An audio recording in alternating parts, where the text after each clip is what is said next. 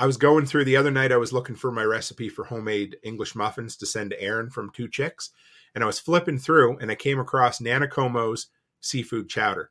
And like I said, she just passed away in October. But I remember 22, 23 years ago deciding I'm going to go to her house. I'm going to buy the stuff and she's going to teach me how to make her seafood chowder. Now, if I never make it again, I have that memory. I have the recipe on paper and I know I can do it. So it's not lost for at least 2 more generations, right? So just do it if you think of it. And that's part of homesteading, is keeping the traditions alive and the recipes, right? Inside of the city, the people are crazy, out of their minds, they ain't got a clue. We gone away, headed west for Montana, left family and friends, all I got now is you. We both got new jobs, a house and a homestead, thinking this was the life, all that there'd be. After our firstborn, you had to stay home. That's when the work got in the way for me. Well, I started farm hop life. We'll come to your farm to help and to wander. Me and the family, a truck and an RV. Send us a message and there will be. Welcome. I am Matt of A Farm Hop Life, and tonight I'm interviewing Tim Toolman Cook, the Canadian-born American. How's it going, Tim? Very good, Matt. I was going to try to come up with something witty and smart ass to say, and well, none of the above came out. So I'm doing well. Thanks for having me, man. I'm looking forward to it. Yeah, me too. It's been a long time coming, I feel like. I'm also representing, so there you go. Oh, yeah, I never even know. Yeah, that's awesome. Right on. Yeah. So I have you on tonight for a lot of reasons. Sure. The biggest one was that you did a episode that was like time to retell my story again. And you went through, it was the only time that I've heard you talk as much as you have about your experience homesteading in such a short, like in condensed segment, but you went by it really quick. And I'm like, whoa. Like, I need to know all that. Like the 2 minutes, we need to stretch that out. Like, let's blow that up. Like, I want to know all about that. So, yeah, that's what I have you on for. Nice. Well, I'm good at filling space, so I can stretch a 2-minute story into 62 minutes. So, no, one thing I've realized about that tell your story again thing is no matter how you slice it, there's always new people coming to your content. And I learned this from, I don't know if you ever, he's a YouTube gun guy, Paul Harrell. I don't know if you know. No, he wears this yellow shooting jacket. He's a cool dude. He's been involved in 2, unfortunately, lethal uses of force as a civilian. So he knows the stuff. Anyway, so every time, now he's a big deal, of course, but every time he hits a new 100,000 benchmark, he retells his story because there's people that come new. So, but for me, it was like, I forget what, it was probably 5,000 or 6. I think it was. Yeah. Yeah. So, which is good because you forget, you really forget that, 12 months ago, I covered this topic. So I can't cover it again. Well, yeah, I can. Number one, I'm not the same person I was 12 months ago. And number two, my audience isn't the same audience. And the people who were here might have heard it, might not have, but I guarantee you they're different too. So I like to go back and so that, where do you want me to start with the story? Just kind of fill you in and get you there or what? Yeah, let's, so you guys, you were born in Nova Scotia, raised in Nova Scotia. Yes. Let's start there. All right. Yeah. So take me all the way to how you got to homesteading. Sure. So if anybody who, and I don't blame you if you don't, anybody who doesn't know where Nova Scotia is, it's on the East Coast. It's basically the Canadian version of Maine. Little less, I guess. Maybe New Brunswick's a little closer because they're attached, but anyway, it's that type of thing. So we're a coastal country, a coastal province that you can't go anywhere in the entire province and be more than 100 kilometers, which is like 65 miles from the coast. So, there was one year we had a nasty hurricane and they had salt spray from the opposite coast coming through the tree, so 100 kilometers. It's, that kind of thing. So it's a nice place. It's as far as the growing season, it's the second warmest place in the whole country. So the growing season now, especially over the last 15 years, is, if you're lucky, quite often you could start April 1st and go until November 1st now. So it's a good long season there. But I grew up in town. I was a town boy. I had a grandmother who was pretty handy. She grew up during the Depression, so she knew a lot. I heard a lot. My dad grew up on a farm, so I always loved to hear the farm stories. It was fun, He cut his sister's thumb off with an axe when they were a kid, and I always told a story about his best friend. They had a manual turnip grinder. I don't know if you ever see this. So they grind up turnips for the pigs, and it's basically like an apple cider grinder, but you get it going really, really fast. And he talked his little sister to throw a live chicken in it. So no way. Yeah, I love the farm stories. And so Dad was a hunter when I was younger, and he would take me deer hunting, which I loved because the weather was nice. And then he'd take me rabbit hunting, which I hated because the weather was cold. It'd be like February, and now I love the cold. But so basically, if nobody's ever been rabbit hunting, what that involves is you put on every layer of clothing you own. You take a dog called a rabbit hound out in the woods. You find the ricketiest old tree you can find. You climb up till you're on a limb that'll just barely support you. Then you wait for a dog to chase a rabbit, and you'll hear it coming in a big circle. And then you decide the best time to fire a 12-gauge shotgun is when everything's moving and you don't fall out of the tree. And then I get to go get the rabbit because I was the kid. So it was fun. I loved rabbit stew, except when you bite into the shot, the shotgun shot that was still in the rabbit. But so like pheasant. Yeah. And then Dad got busy and got out of hunting. But there was these little fingers or little tracks of kind of, outdoorsy, woodsy stuff that I loved. And as a kid, teenager, we were that kind of last generation that was always outdoors. We'd go for hikes in the woods. We'd find old abandoned cars and smash the windows out of them, and and ride our BMX bikes through mud puddles we shouldn't be in. So it was there. Then I went to college, and that was what it was. I came home from 4 years of university and got a high-paying job as a night manager at Dairy Queen. It wasn't high-paying, but anyway, and but the cool thing was I was there and I was learning. I enjoyed it. And I got a job offer to go work at a home hardware, which is, like a True Value, kind of a smaller, there's like 1,000 of them in Canada. And all right.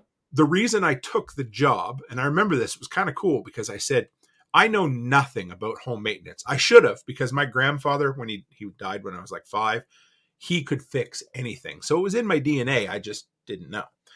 And so, you know what? I figured I just spent $40,000 in 4 years to get an education I'm not going to use. So why don't I go and get a free education in home maintenance at the hardware store? And it's funny how you don't realize it at the time, because I turned the job down once, but you don't realize how those one spot in your life that kind of, it comes to a point, and then everything after that point was because of that one decision you made. Right. So right.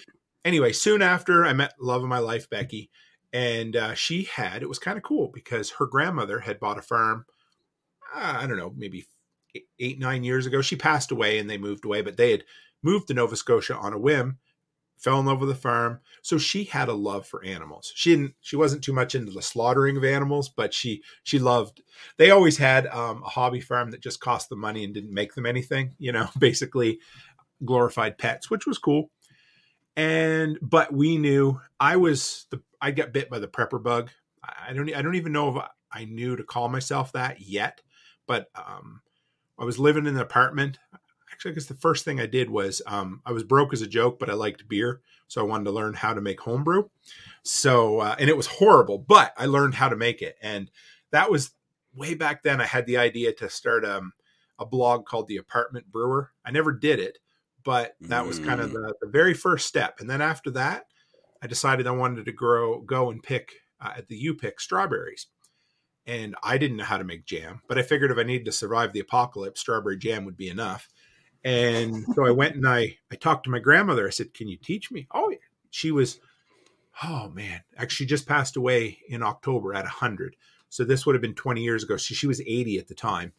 And I said, I know where there's jars. So I went down. So mom and dad's house was built in 3 pieces, new piece, old as balls. Can I say that? Anyway, old as balls. Yeah, that's piece. fine.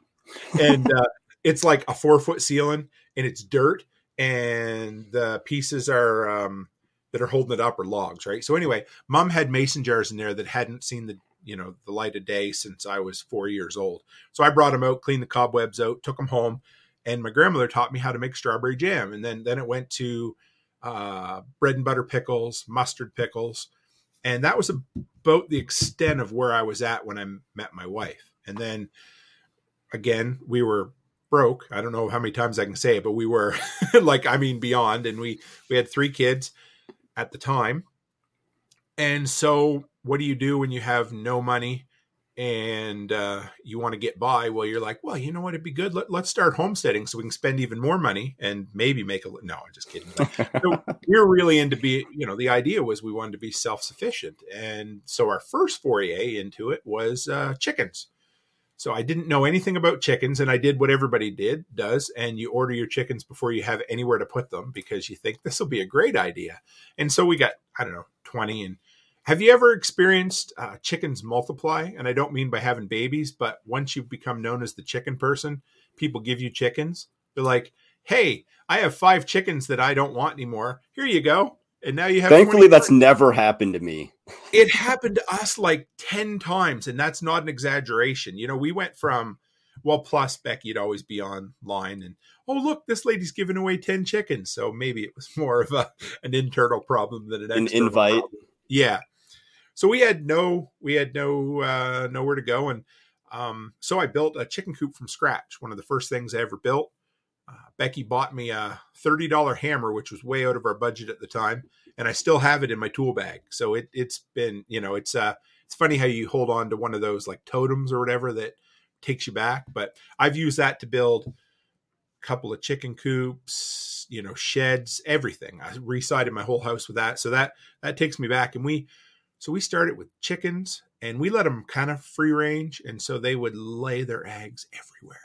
Anywhere that you wouldn't think. And we were dealing with frozen weather, so you'd go get them sometimes. And if you didn't get them quick enough, they'd crack. And at the same time, and I should mention that we had a really big work truck. So that helped a lot. It was a Dodge Neon. And so we would go to town and get our groceries. And we'd have 3 kids in the back seat with a little dog named Manny. We'd fill up the trunk with groceries, and then we'd go to the feed store and get like 4 bags of feed and set them on the kid's lap and bring them home with us all at the same time. So were their legs asleep by the time you got home? Oh yeah. I think we had an extra kid we lost one time in a bag of feed. I'm not sure, but so it was fun. And then we thought we're not doing enough. So let's try goats. So we found this old lady way back in the woods in a place called, Weymouth was, so Digby where I lived was, like 1,500. Weymouth was like 300, and Easton or wherever was like -4. So that's where she lived. And we went way back in the woods, and we had no way to bring these goats home. And we ended up buying a mom and her 2 babies so that we would have milk, which was cool. We actually considered putting them in the back seat of our Neon. Thank God we didn't. We paid her a little extra and she delivered them, but it was cool. I remember one of the first times we had the goats. I was at work and Becky called me and she's like, Precious is across the street in the graveyard. So if anybody's never had goats, you will know that does not matter what you build, they will find a way to transgress it. They will get outside of it. So anyway, we had them for a while. We made, goat's milk soap. We made yogurt, cheese, all of that. And we were, again, broke. So I had to learn how to clip their hooves myself because they were getting turned in, and this was 2005. So that was pre-YouTube. So you'd go on like a forum and be like, how do I do this? And I had, straight cutting, like tin snips, the yellow ones, aviation snips. You didn't. Like, are you serious? That'll work. Yeah. So I did. And it worked, except that I snipped one too low and she started gushing blood. No. And of course, we weren't prepared at all. I had no idea what to do. So Becky's on there, and we had, I think, dial-up internet, and she's trying to figure out the answer. It turned, cornstarch, for those who don't know, works wonders as a blood clot. So we put it on, and she was fine. And yeah, so we learned. I didn't kill her. She didn't bleed to death. And yeah, so then it was soap. And we tried like glassing eggs, putting them in like a lime, water solution. We did that. I think that was about the time I got a dehydrator, and I've been into everything at one time or another, right? And you made your own incubator or something like that? Yeah, I built. Yeah, that's right. I forgot about that. I twice built my own incubator from scratch, which was a lot of fun. For those, if you can picture it, I made a plywood box with a plexiglass door, wire mesh inside for the shelf. I stole an old fan off a computer for circulation. I used 100-watt incandescent light bulbs for the heat. And then I went to the junkyard and I got a thermostat off of an electric hot water heater. And then I got a digital thermometer that I put in there. And when it got to the temperature that I wanted, I can't remember what it is now, I turned the thermostat to off so that it would get up, turn off, get on. I made the whole thing for like $10 because I scrounged everything. Because they were like $100, and that was so far out of my budget, right? So yeah, we did that. And we got into canning at that time. I think it was the next house that she bought me a pressure canner, but it was cool. We did a lot of, so we were doing chili sauce, high acid stuff, because we were just learning how to water bath can, which I loved. It was fun. Yeah, that was probably the extent. Oh, we did. There was a lot of berries around. So blueberries, and there was a cherry tree. And so I made a lot of jellies, got into making a lot of homemade fruit wines, which were a lot of fun. I always loved that because my goal was always to make, alcohol for the cheapest possible. So I'd make fruit wine, table sugar, and bread yeast. And it was drinkable. Let's put it that way, right? Do you watch Trailer Park Boys at all, or have seen it? Yeah. Oh yeah. Is that called Swish, or is that something else? Is that, what I'm talking about? Yeah. They're like making like the nastiest alcoholic, but like Bubbles is like, man, it'll get you some drunk or whatever. Some drunk. Yeah. I've kind of dropped some from my vocabulary, but then if I'm around family from out east for a bit, it'll come right back. But people think like it's only a slight caricature of people. I know trailer parks just like that. They're, especially the early seasons, it was really close to real life, and then they kind of went, Ned Flanders and ratcheted it up. But sure. that was the type of oh yeah, we'd make anything and drink anything. But yeah, I built an apple cider. Let me see, what would you call it? A hopper, a shredder? So. We had a lot of apples, so a mincer, like an electric mincer. Okay, yep. So again, everything at that point, because we had nothing. I had to build it, scratch it, scrape it, whatever. So I built it out of old junk plywood that I found. So the hopper, you got a picture, it's just a hopper like this, and it needs to have a drum in there with some kind of sharp things to tear the apples apart, and then you need something to drive it, like a motor. And that was about it. So I built the hopper. I got a motor from my buddy Harry Conrad. Had an old washing. He repaired appliances, so I could always get old electric motors from him.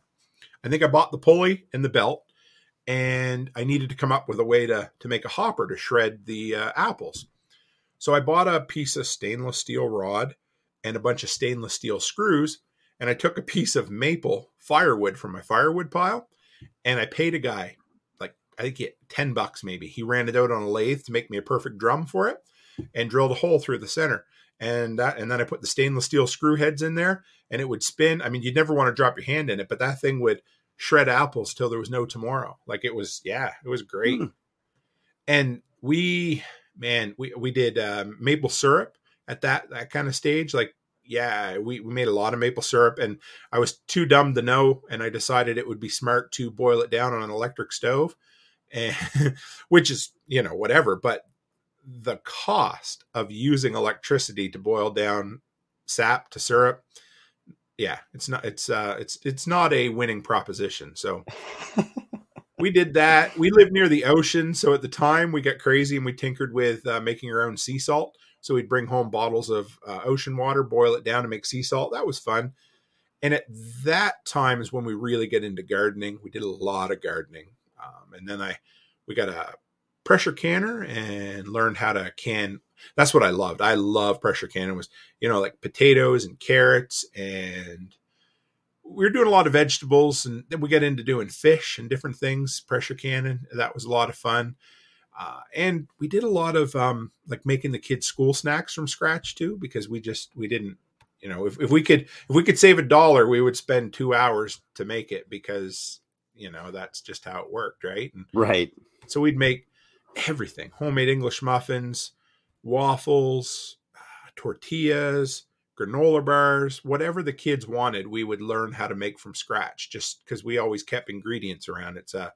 Apparently it's a trend on TikTok right now when they say you grew up in an ingredient household, which I guess is just a fancy way to say you just had bare ingredients in the house and you made things. But at the time, that's what we did. Never heard that. That's no, so it's weird. new. Yeah, I don't know. The Gen Zs, they have weird. That's such a weird flex.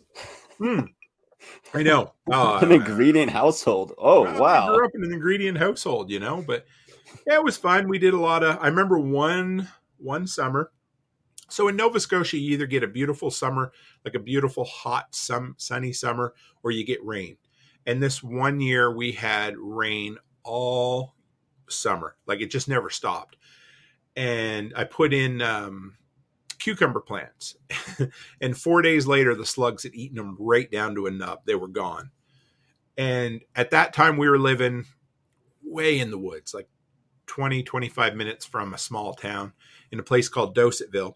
And the black flies would pick you up and carry you off. The only way I could garden, it was miserable. The only way I could garden was in a full bug suit.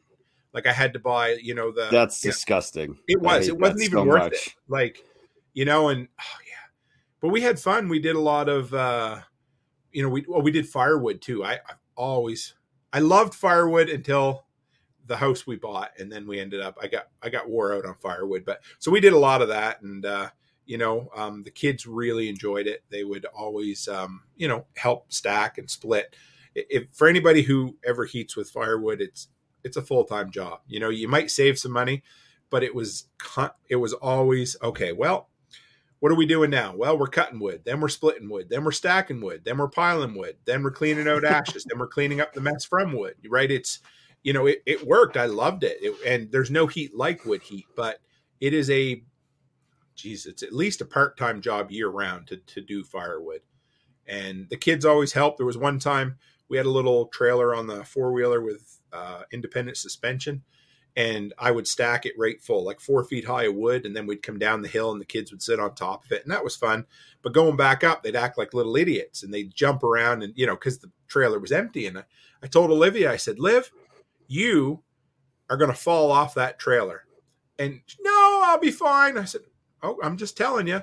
And about 10 minutes later, I hear Gracie go, oh my, and Olivia fell over the front of the trailer, down in the mud, and the trailer ran her right over, face down in the mud. And she always had situations, but that's part of the fun, right? She always had situations. Oh yeah, it was good. I just started getting into hunting at that time too. My dad, like I said, he used to hunt, but it'd probably even been 15 years by then. So we had to find his guns. He had them up in the attic. We dug them out, and they had been sitting there forever.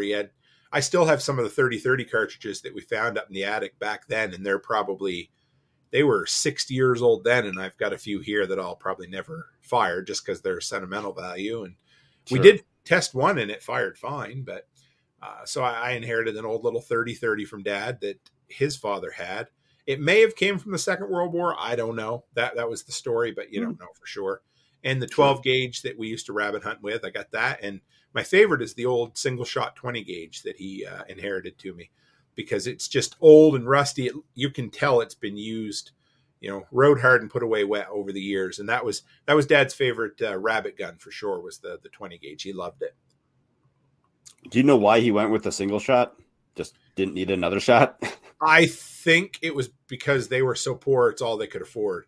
You know, they everything they bought, because I'm pretty sure Dad bought that 20 gauge himself when he was a teenager. So the 12 gauge is beautiful, and actually the 12 gauge is a single shot breakdown as well, but it is just gorgeous. Like it's a piece, you know what I mean? Like it was done up nice. It has a little bit of engraving in the metal, but the 20 gauge was a working man shotgun, right? It was just, you know, it was all it was, and it was a beautiful. It has just kind of a modified choke, so it holds together enough. Doesn't have a lot of kick. It's a fun gun to shoot it. We actually broke it, so I have to get it repaired. My son tried to break it open without fully releasing the break open, so I got to take it to a gunsmith at some point. But yeah, I was going to ask if you were going to get that restored or if you were just going to leave it as is. I'll probably let it hang on the wall or something. Yeah, I'd like to get it fixed so it's operational, but I don't think I'd never re-blue it or redo it has that, I don't know how to explain it, but almost like a patina kind of like. Yeah. And you know how the old guns, they almost got gummy, not gummy, but like the wood gets. It's almost sticky. That's what I wanted to say, but I'm like, some people aren't going to understand what I mean, but that's exactly it, just from use over the years. Right. So that one I would never do anything with. And yeah, bought a little 22 to teach the girls on at that time. I think I paid I remember $85 for a 22 that didn't have real good sights on it. And yeah, we get into little critter hunting and stuff. And then we bought a great big 130-year-old house. And that's when we get into like homesteading on steroids. You know, great big chicken, we built a great big chicken run. We did 75 meat birds a year. We did turkeys. We did the last year we lived there, we did three full pigs. It was quite fun. I like doing the pigs. We raised them. I'm not going to exaggerate. I don't know if I bought 2 bags of feed the whole summer. Now, don't do what I did, but I went around to restaurants all summer and cleaned out their green bins. So I would go with my Dodge Grand Caravan and put garbage bags in the back, and I would go to the Chinese buffet and I would dump out their compost bins, right? And a couple times I got caught and they told me not to do it again.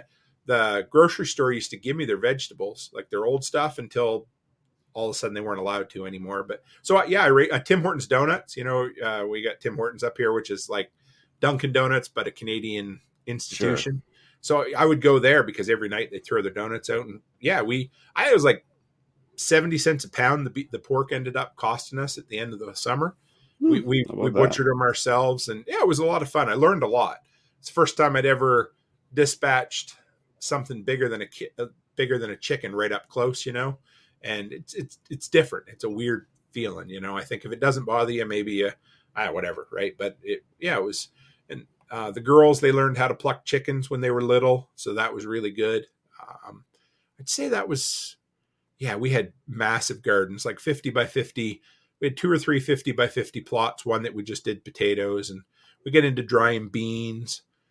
And then we lived right on the ocean, so we fished a lot, and we would can mackerel, and I can't remember the other ones, but we'd can some different fish just to try it. And, it was enjoyable, some berries and things like that. And I built a still, got into moonshining for a little while. That was fun, just because I have this like scientific brain that if I want to learn something, I just do it. Right. And a lot of times it's not even because I necessarily want to have moonshine around. It's just because I wanted to learn how to build a still and go through the whole scientific process, and sure.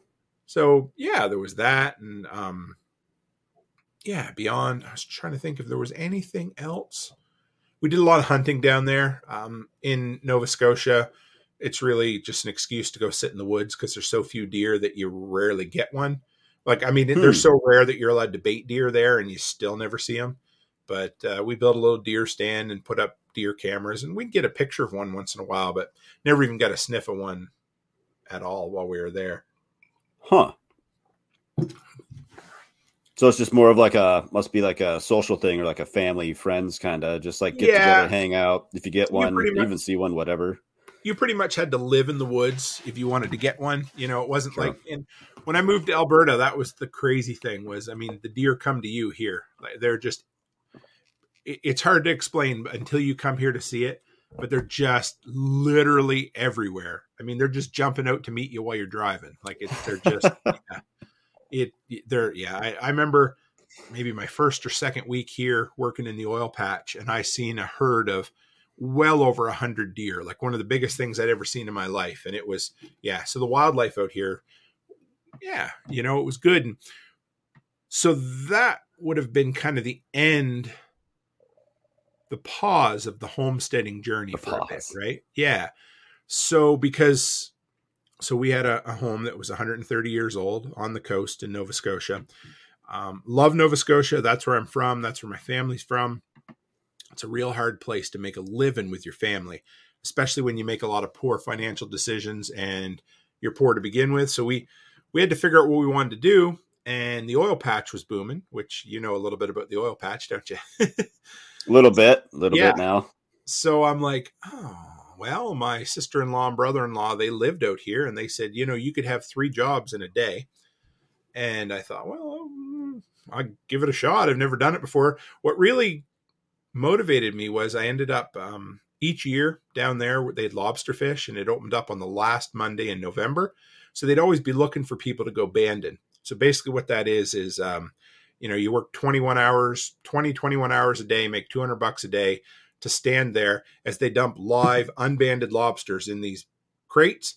And then as the boat is swinging back and forth, you have to reach into the crate, pull out a live lobster, and then take these pliers and put rubber bands over their claws while they don't, while you don't fall over, throw up, or get snipped by a lobster, right?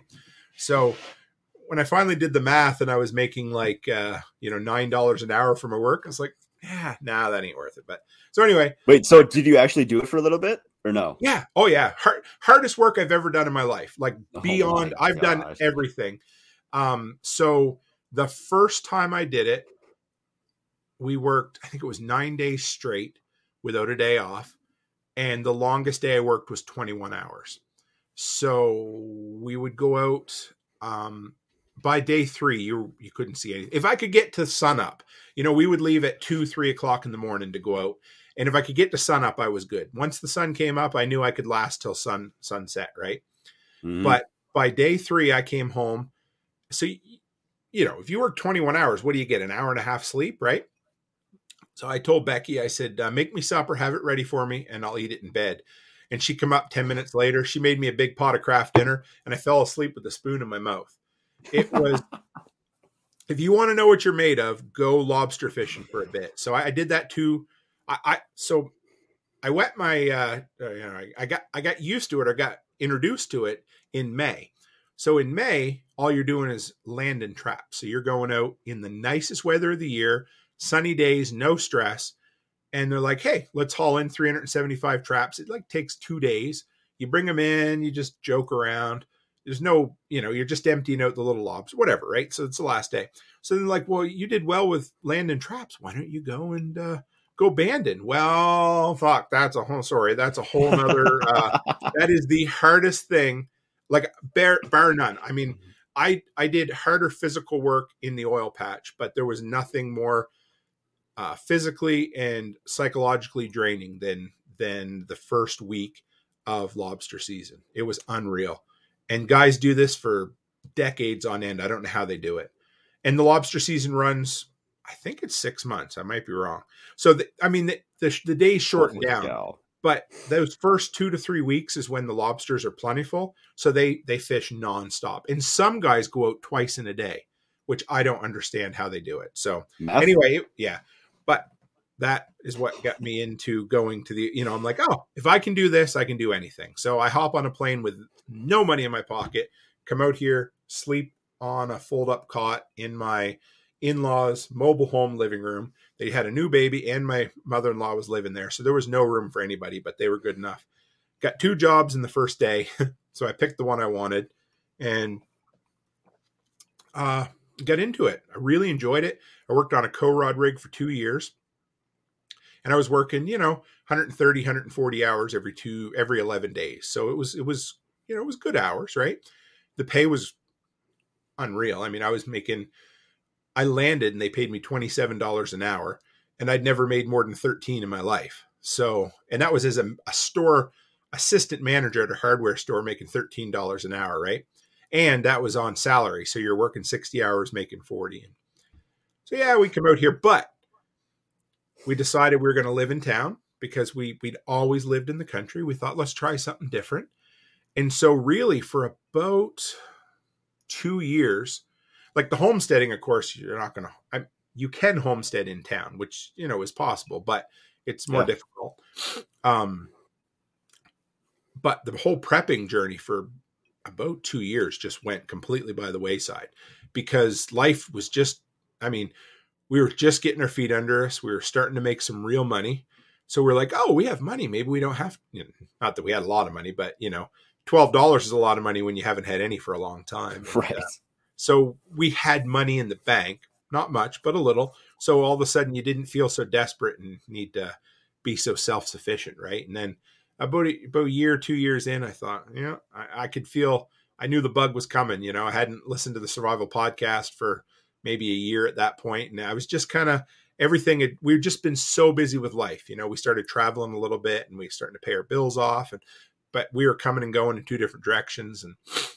But it's funny how you never lose it. Right. So then it was the smaller things where I would, reintroduce my girls to things like how to make bread from scratch. That's always been one of my passions.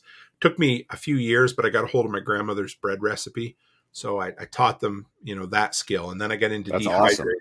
Yeah, it was cool. It was really, I had to go through all my aunts, and it ended up my aunt who just passed away a few years ago. She's the one who sent it to me. So, that was, I cherish that. I have that. And, another thing, if you ever think I need to go and get a recipe or learn how to do something, go do it today. Don't wait, because I was going through the other night. I was looking for my recipe for homemade English muffins to send to Erin from Two Chicks. And I was flipping through and I came across Nana Como's seafood chowder. And like I said, she just passed away in October, but I remember 22, 23 years ago deciding I'm going to go to her house. I'm going to buy the stuff and she's going to teach me how to make her seafood chowder. Now, if I never make it again, I have that memory. I have the recipe on paper and I know I can do it. So it's not lost for at least 2 more generations, right? So just do it if you're thinking of it. And that's part of homesteading, is keeping the traditions alive and the recipes, right? And so also just like kind of knowing what your grandparents had to go through to get there. Cause I'd be very surprised if anybody's grandparents that, any of your followers or whatever didn't have a hard life. A couple years ago, my wife and I went to visit my grandparents in southern Minnesota, and I'm just like, tell me about this place. Like, you guys have been here 50 years. Like, how'd you get here? And they're like, you really want to know? Like, that was a weird question. And they're like, yeah, let's hear it. And so they did live in town in Rochester, and then they moved out to this farm here. Like, it needed tons of work. Like, pretty much nothing worked, but my grandpa really wanted it or something like that. And so he spent their last $2 or $3 to buy a board at the hardware store just to hold up the kitchen sink. Oh, don't you love that? Like, that man lived a hard life. I mean, he's still kicking, but man, I talked to him the other day, and another job that he had, he was trimming trees, and he goes, that is the hardest work I've ever done. And I'm thinking, that says a lot coming from you, because he's just like, he's been farming his whole life, and so like that's just hard on by itself. And so for him to say that was a hard job, oh yeah, speaks volumes. I love it. I didn't realize it. My passion in life is stories. So it's kind of fun for me to be able to tell my story once in a while, because I love to sit down and listen to. You have the most boring life in the world. I promise you, if we sit down and I ask you a few questions, by the time you're done, your eyes are going to be lit up by listening to someone else's story. So I always love to go and do that. And I used to, like, my grandfather, he fought in the Second World War. And of course I was little. And I wanted to hear all about it. I didn't know anything about PTSD or anything like that. So I would always ask him all the questions, like 5-year-old boy, did you ever kill anybody? And you think, and he was always patient and he would tell me things, right? Like I'm sure there's things he didn't tell me, but he never got mad. For a guy who was an angry dude, like he was always patient with the stories he told me. And my grandmother was the same way. Like she still they got married in I think the late 30s or early 40s, and they still had the darkening shade. She had these dark green military shades she would pull down every night, and they did that during the Second World War just in case that German planes or something decided they wanted to come to Nova Scotia. I mean, there were subs and things that came right up the coast there, so it wasn't completely out of the ordinary. But I mean, growing up, even into the 90s and early 2000s, she still had all of the original appliances they bought in the 40s when they got married. Like you'd go into her kitchen and she had one of the pull down handle fridge doors. I can still hear the noise. That's awesome. It was like a rubber seal and a mouse squeaking at the same time every time she'd open it, right? And you could hear the dollars going out. Like for somebody who was as miserly as she kept that fridge forever. But man, I bet when you closed that fridge door, it had a nice like clunk, like closed latch, like sounded solid. Like there was those I can't think of what, like the stories, the urban legends of when we were a kid about the kids getting locked in fridges and dying. And that's what, that would have been one of those fridges. Like you get in there, you could have survived the nuclear bomb, I'm sure. Like there was no, yeah. Wasn't that Indiana Jones movie? That's right. Yes, it was. Yeah, I knew there was something. Because it has like lead in it or something. Yeah, I think the old ones did or something. I mean, they were made. You need 3 people to move them, but the old people stories they're important. Just to learn and listen and hear, because it's cliche. You've heard it a few times now, and I want to say it's a Viking thing. I'm not sure, but they say your first death is when you die. And your second death is when everybody who ever knew you has now passed away. And so if we can keep those stories and those skills and those traditions, whether you do it in an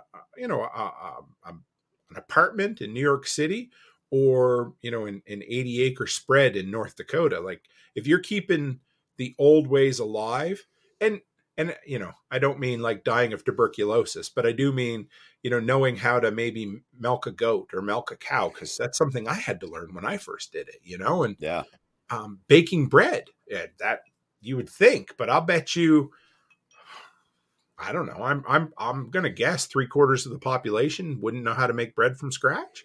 Maybe it's higher than that. That's me. Don't know. Yeah, but that's okay, right? I mean, yeah.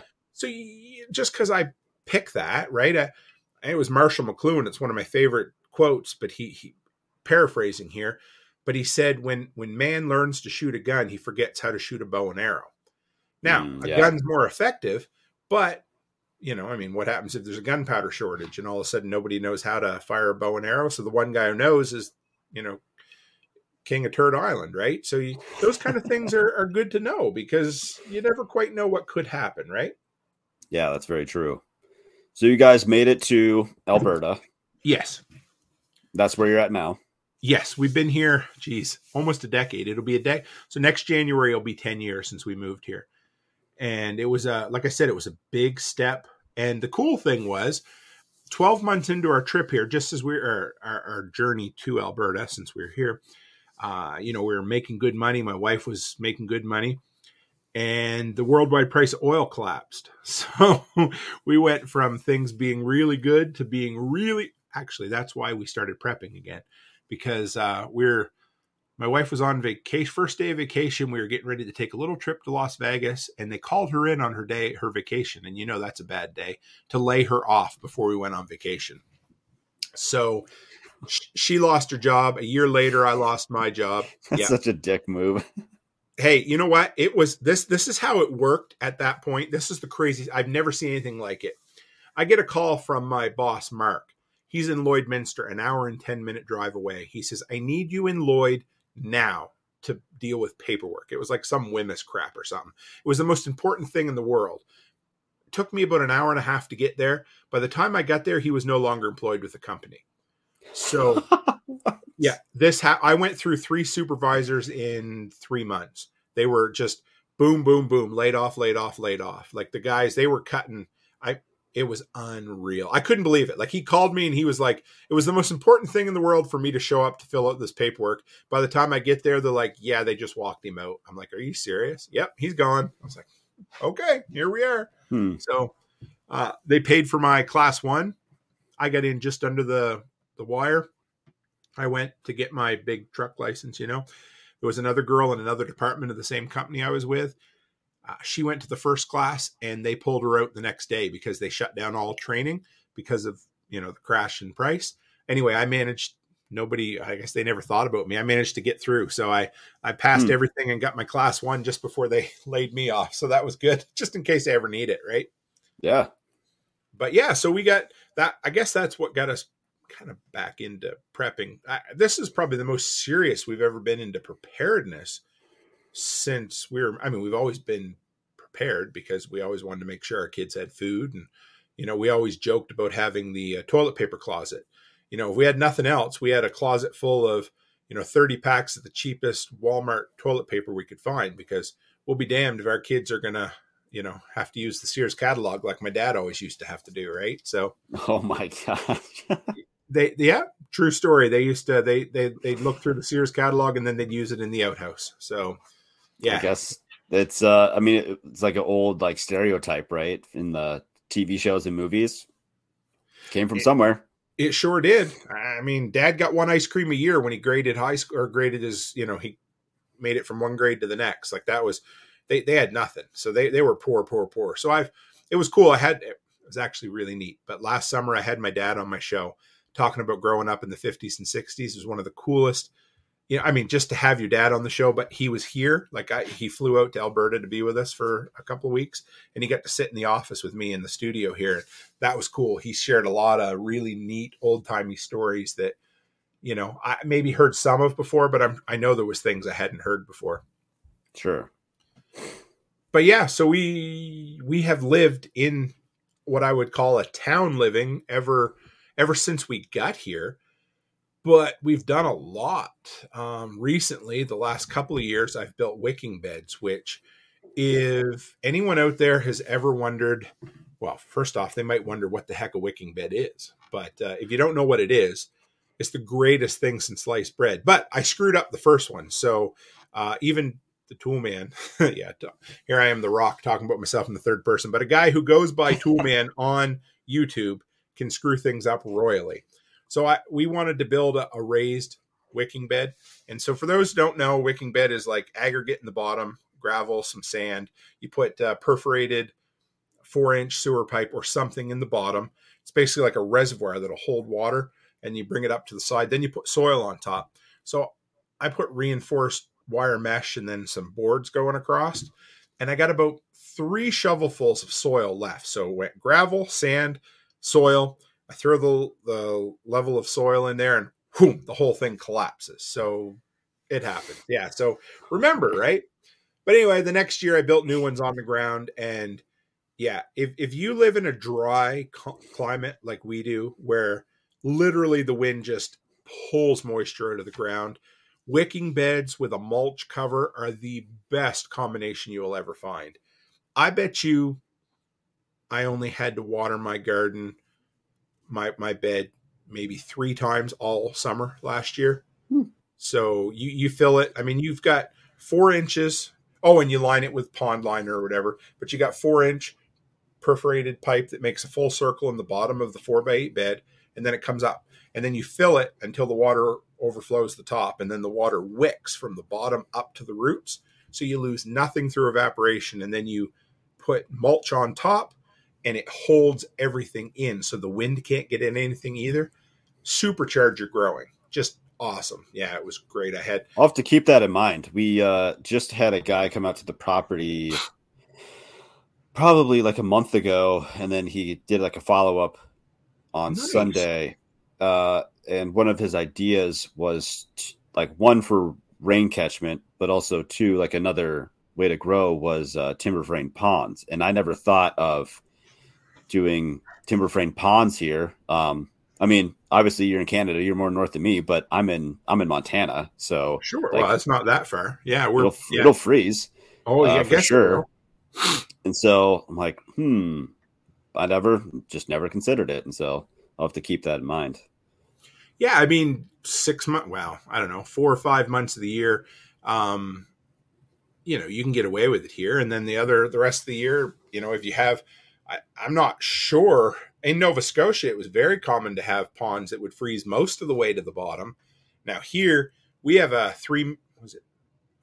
more than a 10-foot frost line. So I was looking at putting a below ground rain catchment in here, and yeah, the top of the tank needs to be 10 feet below the ground. So it was crazy. So we got into feet. Yeah, I know. I called. I thought it was a misprint on the government's website, so I called, and they're like, "No, you live in a 10-foot frost zone." I'm like, because I grew up where there was 3 feet, and that was overkill.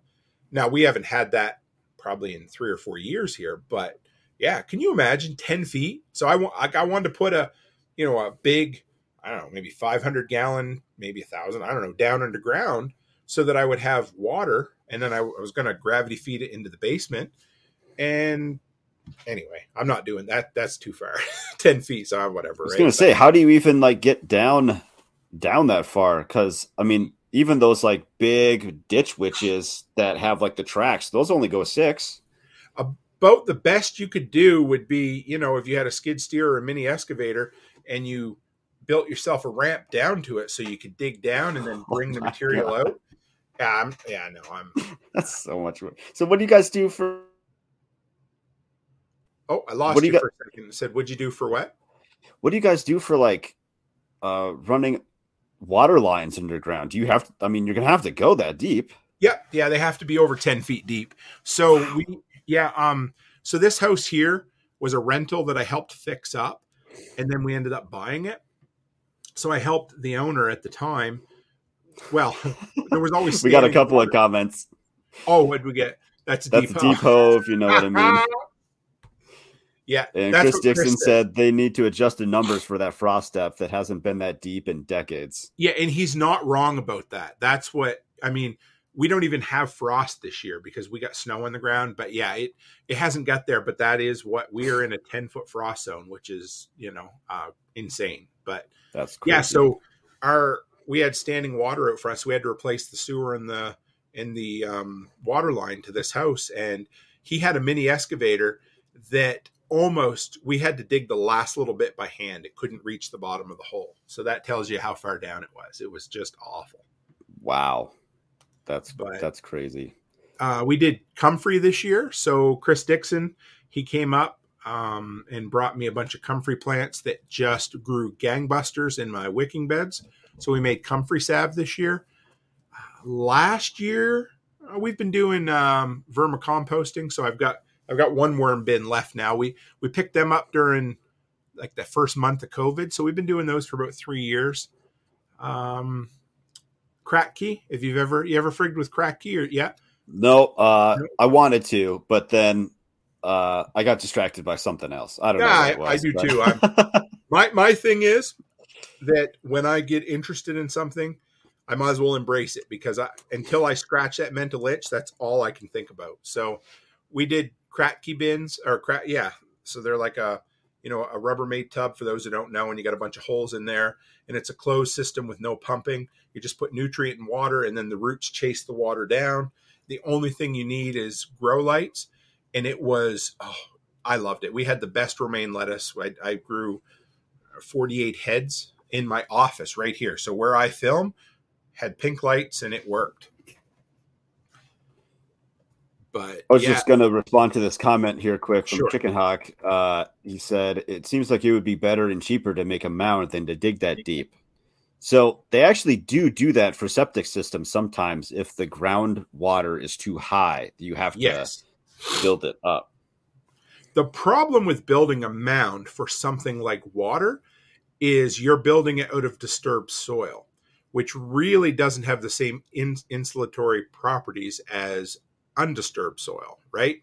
So when you're digging a hole in the ground, you have all this compacted soil. Whereas when you build a mound, you've got all this loose soil that is going to be really susceptible to hot and cold transfer. So it can take a few years for that mound to settle in. I've been researching geosolar lately, which is like a combination of geothermal and solar. So it's really kind of cool. I've been doing this podcast series on the history of modern preparedness. So tomorrow night's the 1960s, and I've been reading about this guy named Don Stevens, who was famous in the retreater movement. So basically they wanted to retreat from society. And he invented this concept called geosolar, which is basically building these huge mounds around the foundation of your home, putting big pipes in there, and then using solar heat to store it with a closed loop system that would actually store the heat in there until wintertime. And then you could draw it out using in-floor heat. So it was a way that we always used to joke, too bad you couldn't capture the sun in the summer, use it. Well, this is what this dude was doing legitimately. So it was kind of cool. I'm gonna have to give that a listen. I'm so far behind. Whatever. I've got like probably 100 in my queue. So. I don't ever worry about it. There's lots of guys I'm like, I'd love to live. I don't have time, But. I did catch you've been doing the Last of Us recap. I've been enjoying that, and I just watched episode 3 the other night, so I'm gonna have to catch your follow up and see what you said about Frank and Bill. Oh, I love that episode. That was a good one. It made me cry just a little bit. I teared up at the end, but it was such. I know we're going on a tangent here, but it was such a masterful piece of storytelling. It was an epic in the true sense, because we all use the word epic now, but epic means a story told over a long period of time.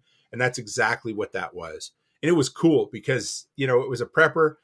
Yeah, he was a little bit off his rocker, but it wasn't an unfair depiction of somebody who was prepared. He was actually a prepper who won in a sense. So it was cool. I loved it. Yeah, it was great. So.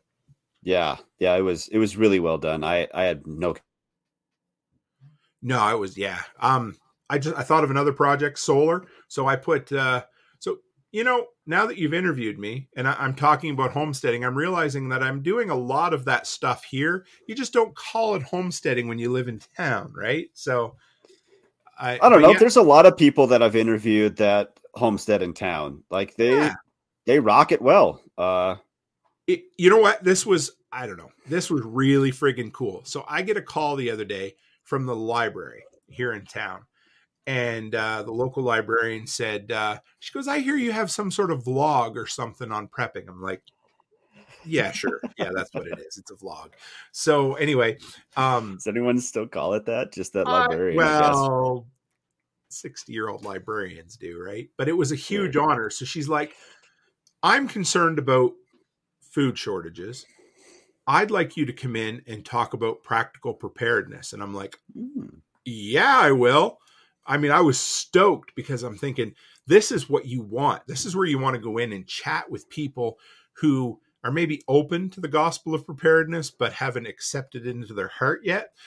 So that I'm stoked. It's going to be in March. I'm going to put together a real practical preparedness thing. And yeah, it's going to be cool.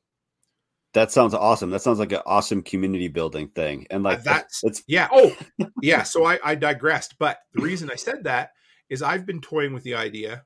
Chickens aren't legal in our town, or they're, officially outlawed through bylaws. I've been wanting to fight that for a while, and I know I could get it fought, but I haven't bothered. Anyway, the librarian said, would you be interested in helping me pass a bylaw for chickens? I'm like, yeah, I will. So I'm going to slap bees on there too, because a lot of the towns around here are like chickens and bees are okay now. So even if I don't get chickens, I want the freedom to be able to have chickens, and I want my neighbors to have the same freedom, right? So, there you go. So yeah, it's coming. We'll get it. I have no doubt. Solar. So I put in, put 2 100 watt because I wanted to learn, right? I put 2 100 watt solar panels on my storage container. Built I got 4 group 27 deep cycle batteries. So I built a little battery bank in my garage, and then I was like, oh, let's see what I can do. So I can run my whole garage, furnace, all my plugs, my LED bulbs, and my DeWalt battery charger all off the battery bank for a while if I need to. But all summer, 100% of my DeWalt batteries were charged from solar. So that was pretty cool. And some people might think that's not a lot, but when you run everything lawn care off a DeWalt platform, we did pretty darn good with that. You could get like a little green energy, Four Seasons maintenance, green energy certified, whatever, blah, blah, blah. I wish I could, but I've yet to find a battery powered backpack blower that will work in Albertan cold. So you have to make one. Yeah. What's that?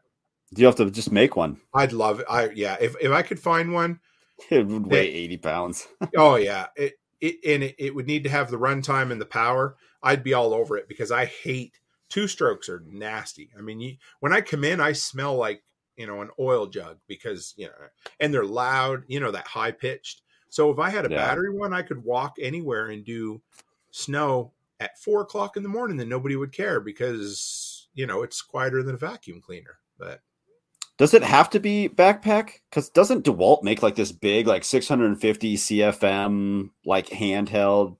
I own it. It's not great. It's okay. No? Okay. I don't exactly know how they can call. I don't know. There's some funny business with the numbers because sure, I own the top of the line still backpack blowers, and they're maybe 1,000 CFM. I think 950 or 1,050. I mean, they're incredible, but you can't tell me that handheld DeWalt is only 400 or 300 less. Like I use it all the time. We use it for cleaning up grass. I use it for cleaning out my garage, but it's not designed to blow any amount of snow at all. Like, sure. But gotcha. Right on. Yeah. My latest passion is styrocrete. So I had Brian Norton on my show the other day, Scramblin' from, he informed me of this thing he's been testing, which is, so if anybody knows how you make concrete, you go and buy Portland cement, which is just the cement powder. And then you add aggregate to it, whether it's sand or gravel, and then water. Well, what styrocrete is, and you can incorporate aircrete too, which is a whole nother thing, but you don't have to. You're basically replacing some or all of the aggregate, your sand or your gravel, with chopped up styrofoam. So styrofoam, when you break it up, it turns back into those little balls of styrofoam. You're using that as the aggregate. So you put that in the concrete, then you add water, and you can make bricks or you can make walls with a little bit of reinforcing. There's a cool YouTube channel on it. So I've started collecting styrofoam. That's my next. So that's what you were talking about in the Telegram chat. I popped in for just a second and I'm like, what? Why would anyone want to make a big mess like that? And I know people are like saying make beanbag chairs out of it and let the kids roll around on them. And you're like, hey, that's not a bad idea. So I need to figure out a way to turn it back into those styro balls, but it's surprisingly, if you make bricks out of it, it has, I don't want to say the same, but pretty darn close to the same structural strength as concrete with maybe 1/10 the weight. So my plan is to learn it, do a podcast about it, do some videos about it, and then make a generator enclosure because I also need to build one of those. So I'm going to build one out of styrocrete if it works. So it's a pretty cool off the grid, technology or skill set that you could learn. Yeah, you're gonna have to film it like those videos of like those kids in like India or whatever, like making clay bricks, like where they just have like thousands of them, like all in front of them. Oh yes, I'll be happy if I can get 4 to start with, But yeah, you should film it in a way where it looks like you did a ton of work and there's only like 4 sitting in front of you. Yeah, get right down on the ground and make it. Oh yeah, that would be awesome. Be like, oh, I'm so beaten. It took me like 4 minutes, So bypassing most of my questions, sure. Which is totally fine. No, this has been tons of fun. Let's see. So for you, I'm still trying to get a little bit into like your mindset, right? Sure. Good luck. You didn't call it prepping at the time when you started, but you wanted to be like prepared for like a job loss or, because you didn't have money or and you wanted to learn these things. So is that kind of the realm of where you got started? Yeah. I mean, I'm not, yeah. So for sure, it's funny because the whole journey just kind of happened. I don't even know. I think that I finally realized that what I was a prepper when I finally came across somewhere around, 2012, 2013, when I don't even know if it was because of the survival podcast. I think I was already in that mindset and went looking for something, and then that's where it clicked. I don't know. Sure. But yeah, it was a bit of, it was a bit of, I need to learn this because there's no other way, because I have no money. It was, I want to learn the old skills. I always wanted to learn something new. And then when we had kids, then it became, well, I'll be damned, we're not going to the food bank. We need to grow it or save it or store it or, preserve it. So yeah, that's certainly where it came from. And then it kind of led into being more intentional about being prepared. Gotcha. What would you say has been the biggest challenge you faced in dealing with prepping or homesteading? There's probably 1,000 things. For me, again, I don't necessarily think maybe I have ADHD, but I have something. I remember when Jack did that episode on the modern Renaissance man. Yeah. And because I really did. I always thought there was something wrong with me because even in high school, I could never stick with a hobby. I would get infatuated with whatever my latest interest was, and I would read everything, buy all the stuff, whatever it took. And then I would drop it like a bad habit once I learned. Sure. Once that itch was scratched, if I became 80% an expert on something, then I moved on to the next thing, right? I thought that was the wrong way to live. Well, it turns out that a lot of people are that way. And so embracing that helped a lot. Learning how to curb that a little bit by maybe not spending on certain interests immediately, letting them fester or coming up with ways to do it. But for me, it is the wanting to do it all, but needing to focus or bring that to a point, right? Because that really, and that might sound cliche and I don't want it to, but that is really my biggest struggle. Even to this day is sure. I always feel, well, I mean, I use an agenda every single day and I put what I need to do. I have a theme for the day, whether it's property management, whether it's right now the daycare renovations or content creation. Those are my 3 days. That's all I have. And then days off, and everything needs to fit into that. Because if I don't put it on paper, I never feel like I've done enough. I could work from sun up to sunset and I still think I should have done more. So for sure, that has always been my personal psychological internal struggle is you're always thinking, I can do more, but no, you need to learn how to focus that. And I've gotten better at it for sure. I've heard you talk about that a little bit. And I've heard Brian from the Lost Project talk about that. And I was like, man, I thought something was wrong with me too. But here are all these other people that, just, like to dabble into this. And they kind of like, now I'm bored of that. I'm going to go over here and do this. And so I definitely have that bad. It's cool. But it's it is kind of cool.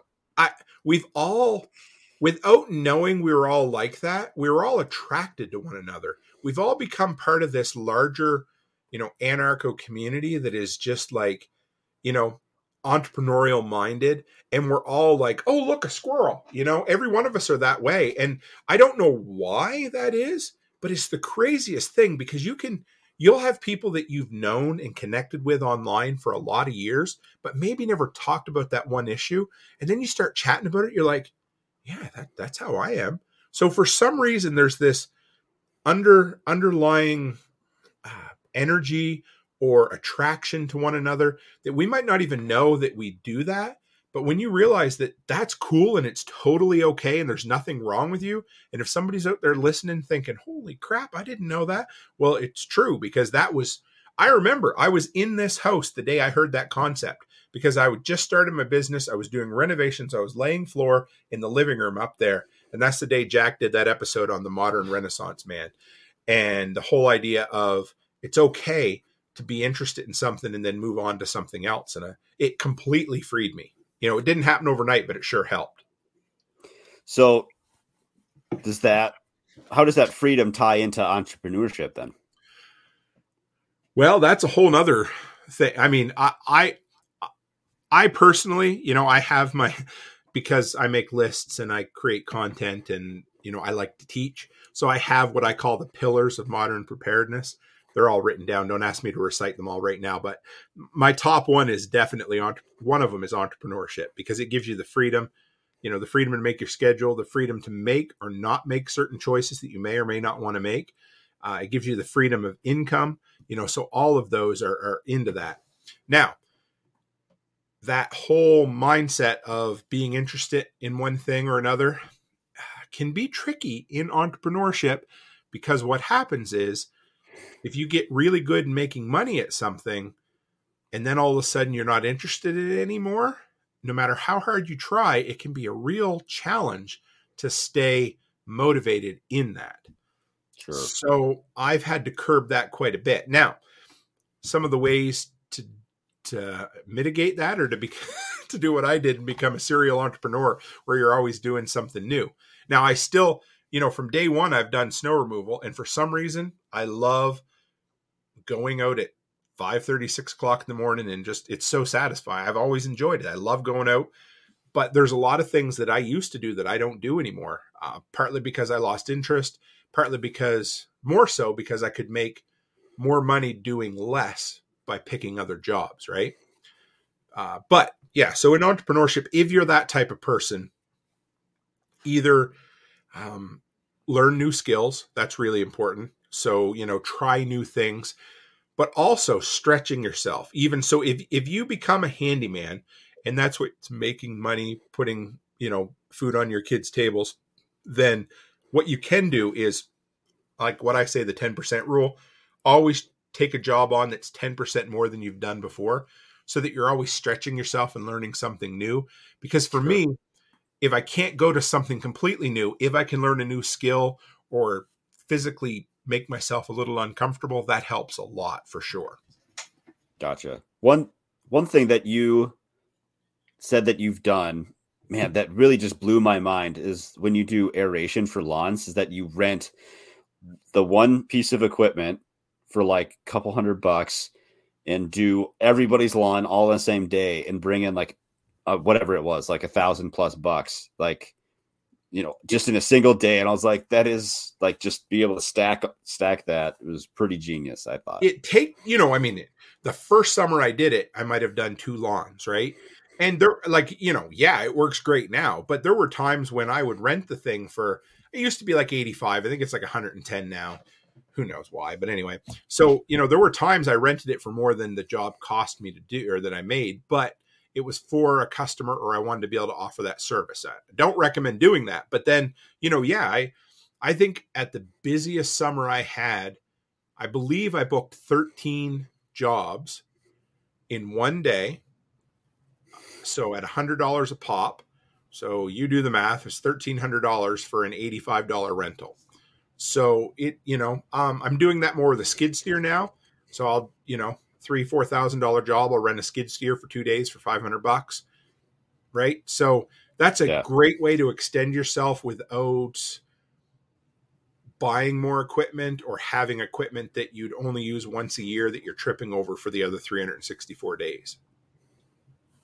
Man, that's wild. Tiller's another thing, a garden tiller. I've never made that much money with them, but I've made $500 in a day for a $75 tiller rental. Mm-hmm. So think about that, and the crazy thing is, if you own a tiller, how many times a year do you use it? 2, probably 2 at the most. So that means that for the rest of the year, you're tripping over that tiller, right? You need to maintain it. You need to winterize it, de-winterize it. You need to hope it's going to start. The great thing about a rental place is you wash it off, you fill it full of gas, and it's ready for you to go the next time. They take care of all the maintenance, the storage, and you don't have to ever pay out of pocket more than what it's going to cost you for the day. Yeah, that's something that's been very valuable here, because like I don't have a garage Like I don't Sure. I don't Oh, have right. anywhere to store it. Like I built a shed out of pallets that they ship hot tubs on, big 8x8 pallets. I built Nice. a shed out of one, and it does okay. Right now, it just holds a lot of junk and mouse poop. So maybe someday we'll get a garage, but there's no. I don't have a snowblower. I don't have a weed whacker. I don't have any of that stuff. It would remind me though of have you seen those videos on TikTok where the guy goes around with like an edger or whatever and cleans up driveways, and Oh, yeah. those guys are like, they're weird. Like why would you do that? I can't figure it out. I don't know. I'm sure maybe he runs a business. There's no way. I mean, maybe he makes ad dollars. Man, I'm going to sound like a dick, but my time's too valuable to go do that. You know what I mean? Like Sure. I don't. I mean, I will help people. You know, I will, but I'm not going to spend. I don't know. That's just me. I'm sorry. It looks like half a day that it takes them to get that done. I know, and they're constantly making content, so I don't know, right? So right. So you had a big purchase recently. You bought land down in Tennessee. Yeah, I was thinking, yeah, what one? Yeah. No, it's been crazy. So yeah, that was huge. That was such a cool thing. What pushed you over the edge to finally pull that trigger? I guess a few things, but to back up a year, Chris Dixon says it's for clicks, likes, and monetize. Oh, I thought he meant me buying the land. Sorry, yeah. I'm so full of myself. I think he's talking about me. So yeah. So okay, go back to April of last year. I mean, I've been part of the extended survival podcast community for, well, it'll be a decade now. And, I was into the Zello group maybe 5 years ago, got to know people. That's how I first met Nicole Sauce. She had me on her podcast February of 2020. So just over 3 years ago when I launched my YouTube channel. So we were friends, we were acquaintances. We all had something in common. So if you're ever thinking, do I need to meet my imaginary internet friends in real life? The answer is yes, all day long, unless they're a weirdo. But so you got to take a chance, right? So we went to her event last year. And, my wife and I, we have our relatives, my brother-in-law and sister-in-law. They're our best friends. But other than them, that's really all we had here. So I remember leaving Nicole's. It was Saturday night after dark, walking down the hill to our car. And I kind of, it was sad because I knew we were leaving everybody that we really cared for. But Becky, my wife, who, she's been into it, but not like I am. She said, "Hun, we met our people. We found our people." Well, I still get chills thinking it, right? So that was the first step. And when we left, like, I'm not kidding, we were in the hotel room over the next couple of days. I think maybe it was the first night we were home in our house here. She was on Zillow looking for land in Tennessee. She's like, we need to find something. So anyway, then it kind of passed. We knew we wanted it. So then I went to Prepper Camp in North Carolina in September, then Self-Reliance Festival in September, October. And when I came home, I knew. I went to, if you've never been to TAC Response, I went 4 days in Tactical Response, which is in Camden. I went to John Willis's compound, and that was it. Like, I knew we needed land. And we've always wanted something else, something apart or away. And so what this does is it scratches the itch of a vacation property that'll be a vacation property until it needs to maybe someday be more than that. I don't know. If it never does, great. I'm happy with that. But, it's something I can go spend 6 months of the year on at some point if I need to. It can be a winter getaway for us, but more so it puts us right in the heart of all of our people. And it gives me it gives us a chance to kind of build something a bit off grid. And so I think coming back from Self-Reliance Festival and Prepper Camp is definitely what put me over the edge. Spending that, it's the longest I ever spent stateside at one time. It's like 18 or 19 days, which, whatever, it was what it was. But, and I was away from my family. So I was by myself. First time I've ever gone that long other than to come out here, but, to go down and speak at events. And man, there is something about Tennessee that the place just drips of freedom. Now I know every place has its own misgivings or whatever. But Sure. there's something special about Tennessee. I love every minute I'm there. I feel like I'm a bit home. I know that's weird, but I love being there, and the people and the mindset. And yeah, so we bought 10 acres of basically undeveloped land with trees, and it's got access, like a dirt road going to it, and there are power lines there if we need to get power at some point. But other than that, it's like 45 minutes south of Camden, so it's in the woods. But I'm excited. I can't wait. No house, no septic, no well, Nothing. So we're nothing. Nice. Yeah, I'm going down in April. I'm speaking at Living Free in Tennessee Spring Workshop again. We're going to meet Brian from the Lots Project and Carrie Brown from Strong Roots Resources. We're going to go walk the property, and we're going to get a plan for what we're going to do. And then my insane wife is like, well, honey, why don't you go down there for 6 or 7 weeks? Okay. So I'm going in right after Labor Day, and I'm going to be there from Labor Day till at least the middle of October, maybe closer to the end. So, 6 to 8 weeks I'll be down there. I'm going to be speaking at 3 events, and then in between that, I'm going to be working my little tail off, building like a 2-bedroom, 3-season house property, and we'll see where we go from there. That sounds awesome. I'm stoked. So have you guys stepped foot on it? Like, nope. Nope. Just bought it sight unseen? Yep. Dawn Sutton from, Telegraph. She's from the extended community as well. We bought it based on, aerial photos and photos of the property, and we knew other properties in the area. And she's like, hey, I'll go down. Like 2 days after we bought it, she went down and walked the whole thing, videoed the whole thing. She had no reason to do that, and it was completely on her. I was like, I will repay her somehow in kindness at some point. There's no reason for somebody to do that, and it meant so much to me. So, yeah, it was really cool. That's fantastic. I'm excited. I can't wait. There's nothing I love more than a blank slate, because I'm a planner and I love to like put things on paper. You know how you like plot your garden out in the winter? Well, for us, it's projects, right? So last year I built this huge cover deck. Anyway, so in the wintertime, that's what gets us through these long, miserable Albertan winters, is the prospects of being able to go outdoors in the hot sun and work your tail off all day. That's right. So did I hear that were you planning a workshop for this summer, or is that still on? Yeah, it is. And I also found out something else really cool. So yes, we are going to have what we're calling, because any other name I tried to call it, nothing has stuck, but we're going to call it the Workshop. So because I like it. Yeah, that's what everybody calls it. So it's going to be the what is Heritage Day weekend here in Canada. So it's like August 5th and 6th, I believe, or 7th and 8th, that weekend. It's going to be $200 for the whole weekend. We're going to have some food involved. We're going to have, Chris Dixon's going to be there teaching metalworking, blacksmithing, that kind of stuff. Greg from the Apocalypse Preparedness School is going to come down and teach some survival skills. I'm working on a first aid guy. I've got a guy for bushcrafting that's coming.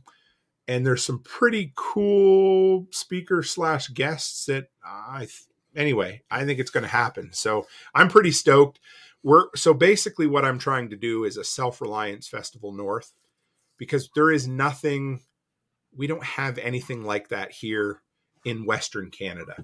So if nothing else, I want it to be a place where all of us crazy, libertarian, anarchists, homesteaders, preppers can all kind of come together for 2 or 3 days and realize there's more of us than we think, right?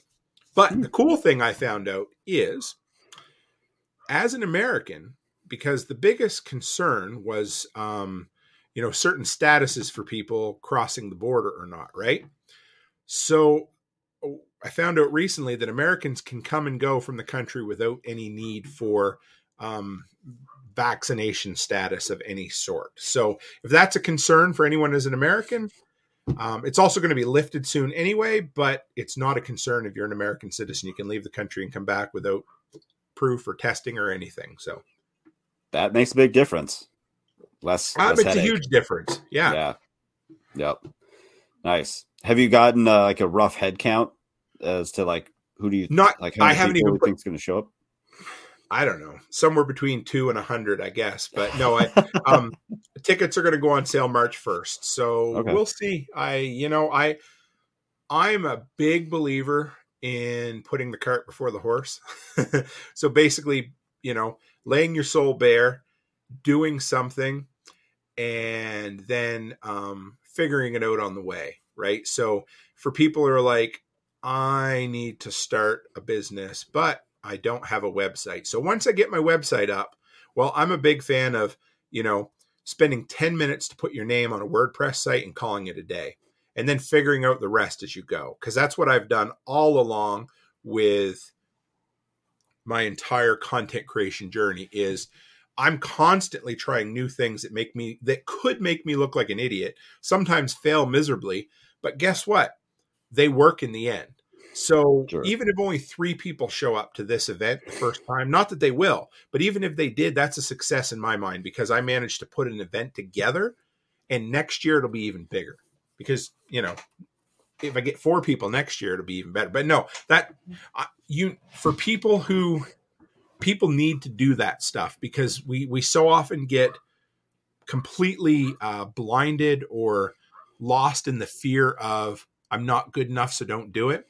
Just start and figure out the rest on the way. And if you do, you will get way more done than you ever think is possible. Way bigger things done, but you just got to step out and start. And so that's how I've lived at least the last 3 to 4 years. And it's completely freed a lot of things we do.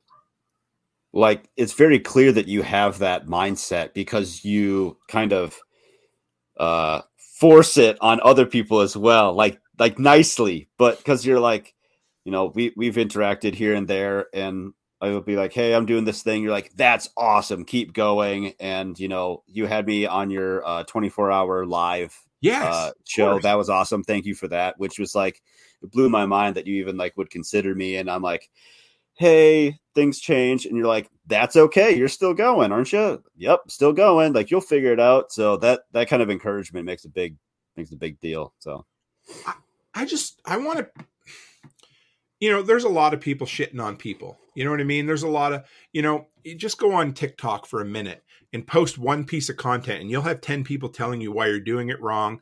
You're using the wrong video, why you're never going to succeed. But you know what? Those are the guys that if you look at them, they've never made a video. They don't know a thing about content creation. Yep. They've never started a business. So you know what they can do, right? So don't worry about them. But you know what? Guess what? I'll bet you remember the one time I encouraged you more than the 10 negative comments you get on TikTok, right? Because there's something powerful in encouraging other people. Yeah. And like I said, for me, I want to hear stories and I just want to see people do what they want to do. I'm living my life now. Like it is the craziest thing that I can get up in the morning and do whatever I want to do because I have built everything. My wife and we've gone from having literally nothing to building a world where, you know what, if she doesn't want to go to the daycare today, she doesn't have to anymore. And guess what? When I get up in the morning, as long as it's not snowing, I'm going to do a lot of stuff, but I can literally do anything I want for a week straight and it doesn't matter because I have the freedom to do that now. And that's from a whole bunch of other people pushing me. My wife, number one, Jack Spirko, Nicole Sauce, and watching all these other people do it. And all of a sudden I got to this point where it didn't happen overnight. It was a lot of long days and a lot of hard work, but so I want other people to have that because and without sounding negative, there's a huge mindset of, I won't even bother.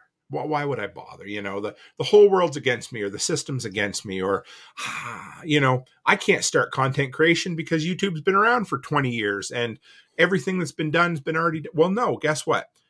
I promise you it has nothing to do with content. It has to do with the person teaching it. So if you're thinking about doing it, do it because you are going to click with 100 people that they're not going to click with anybody else. So just start and figure, you'll figure it out. Surround yourself with people who are at your level or a little higher, because what do they say? You become who you hang out with. So find people that you want to emulate. Even if you can't interact with them personally, figure out how to have them mentor you through listening to their content or watching their videos or just living by their example, right? And yeah. But yeah, I live to see people succeed because there's too many people, there's too many must be nice or, oh, I only wish that people out there. So, yeah, you know what? It must be nice because you work your tail off for a lot of years and you get success from it. And anybody can do it. That's the crazy thing about living in North America is if you wake up tomorrow and decide you want to build a successful business, well, the only one stopping you is you. We've all got the same amount of time in our day and figure it out, make it work, and just stop making excuses because all an excuse is giving you a reason not to do something. So, right. It's just your rationale, just like sure. giving you an out, kind of like, yeah, and it could work the other way too. Like, I know I shouldn't do something, but I could rationalize it into talking myself to do it, kind of thing. Oh yeah, I do it too. Absolutely. Yeah. My dad there, I always remember Mr. Den Hollander. He was the first pastor I remember as a kid growing up. And I don't know why I remember this, but he always used to tell my dad that people always make enough time for the things that are important to them. So for me, I can never get this to show up here, but well, there it is. My Blue Jays tattoo, right? So I love the Jays, but you know what? Watching baseball is like a 3 to 4 hour a night commitment. So I just give up watching them and turned it into my business and my content. And, that's like saying, if you give up your latte, you can have an RSP that you can retire off of. Well, I get it, but you have to find it somewhere. Right. So, yeah, if baseball was important to me, I watched baseball. Now, finding freedom and independence in my life was important. So I turned it into content creation, a business, and now my wife's business. So yeah, you find time for what you want. And if you want to find success and more, maybe not even success, but personal fulfillment, you can just quit making excuses. And I still do it. So I'm not perfect. My wife slaps me all the time and says, yeah, Tim, you can do that. Even though I say I can't. And then she's like, yeah, just do it, hon. You can do it. I don't know why you're talking yourself out of it. Might as well, you could be half done by now. I know. I literally sided an entire house by myself without a single piece of help. And I wasn't going to do it because I didn't think I could. And then I did it. And I was like, honestly, I know I brag about that all the time. That is like one of the greatest accomplishments of my life for some stupid reason. And it gave me That's hard. That is hard. Yeah. 12-foot pieces of vinyl siding in the middle of summer and to figure out how to get them up without kinking them. Yeah. Anyway, it was if I could do that, you can do it. Pass. Yeah. It was fun. I loved it. And now every day I step outside and I look at my house, I'm like, I did that. I'm okay. There you go. Chicken Hawk Farmstead asks, would there be a remote ticket for people that can't make it in person? Talking about the workshop. Sure. Just yes. Yeah. We'll figure it out. Yeah. If people want to give you money, don't ever say no, right? Like you'll figure it out. If people ask me when I sold the silver or the patches, like, well, I still sell the patches, but do you take crypto? Well, yeah, I didn't. I wasn't sure how I was going to do it, but yeah. No, you make it work, right? You figure it a way and yeah. Just figure it out as you go. Well, Tim, was there anything else that you wanted to cover that we didn't already talk about? Oh, I think we could be here all night. I know. I mean, that's what I'm saying. Like sometimes I need to rein myself in because I have such I've loved this. This has been awesome. This was a lot of fun for me too, because this is it was a slightly different side of my story that I don't always get to tell, or I don't always revisit as often as maybe I should, because it's pretty cool to, you might think about, I always remember about coming from Alberta, but you don't go back and think about all the little steps that, built you along your kind of self-reliance and homesteading journey. It's fun. I enjoyed it. Made you who you are. Yeah. That's the cool thing. I'm talking to somebody the other day and, it was RZ. He was on my show the other night and he said, absolutely everything that has happened to you or me up till this moment has brought me to the exact point where you and I are talking right now. So no matter what you did in your life, every decision you made has brought me to this point. There's nothing else you can do about it. Now, that's not fatal determinism or anything. It just means that everything you've done in your life has made you into the person you are and brought you along the journey that the two of us are here talking about, encouraging one another to do great things. So, yeah. Love it. You got your website here. I got your pluggables here. toolmantim.co. Yep, that's it. You're on YouTube, TikTok, Instagram, and you're on Fountain FM podcast player, along with all the others. But yes, and the easiest or the best way, I think, is Telegram. We have our Telegram group. I love it. I wasn't even going to start a Telegram group, and then I seen Amy Dingman, how great her group was, and then we had the Fireside Freedom for a while. And if you're like, I don't need another social platform, I'm telling you, Telegram is where it's different. It is different. It is a legit community. That's the difference, because you go in, I know that every morning Robin's going to be in there and post, what she's doing today, what time of day it is, the weather, and I know that if somebody comes in and says, I don't know what to do with this business thing. Clark is a 22-year-old kid he's got 2 kids. He's married. He lives in Saskatchewan, and he is an entrepreneur at 22. Like, how cool is that? That's so you've got all these doers in here at all different stages of their life where they encourage one another. And we're like, hey, I need help with this. So let's post it. We might not have 1,000 messages a day, but the content, if it's not funny memes, it's going to be encouraging stuff. So yeah, if all other social media is just brain drain, you probably enjoy Telegram for actual involvement and just engagement. If I had to give up all social media and only keep one, it would be Telegram, hands down. I love it. It's the best way to keep in contact, real contact with people, I think. You get you get conversations there that you don't get on the bigger social medias, because people are like, I don't want to post this. No, exactly. And keep this private. It might not be completely encrypted like, say, Signal is, but the user experience on Telegram is 1,000 times better than Signal. So I really like it. Yes, and agreed. The Patch of the Month Club, that's my baby right now. I love it. I don't have any here to show you, but I needed a way. People were like, we need to support you, Tim. How do we support you? And so I started doing Velcro patches, morale patches, little 2x3 patches. So every single month I have one. This month was shoot, shovel, and shut up. That's what it said on it, little green patch. And so they're usually a little politically incorrect, but they're humorous. And they usually have to do with prepping or something. I got a real good one this month is going to be good, but I got a really cool one coming up in 2 months. But it's $10 a year, $10 a month or $100 a year at patchofthemonth.co.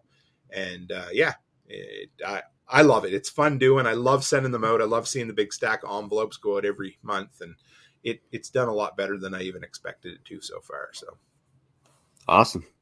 Well, hey, thanks for being on, Tim. I've really enjoyed this, and we'll keep in touch for sure. Maybe I'll see you at the workshop.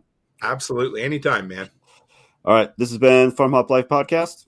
Check us out, farmhoplife.com.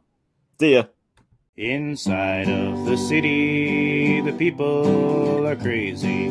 Out of their minds, they ain't got a clue. We gone away, headed west for Montana. Left family and friends, all I got now is you. We both got new jobs, a house and a homestead, thinking this was the life, all that there'd be. After our firstborn, you had to stay home. That's when the work got in the way for me. Well, I started Farm Hop Life. We'll come to your farm to help and to wander. Me and the family, a truck and an RV. Send us a message and there will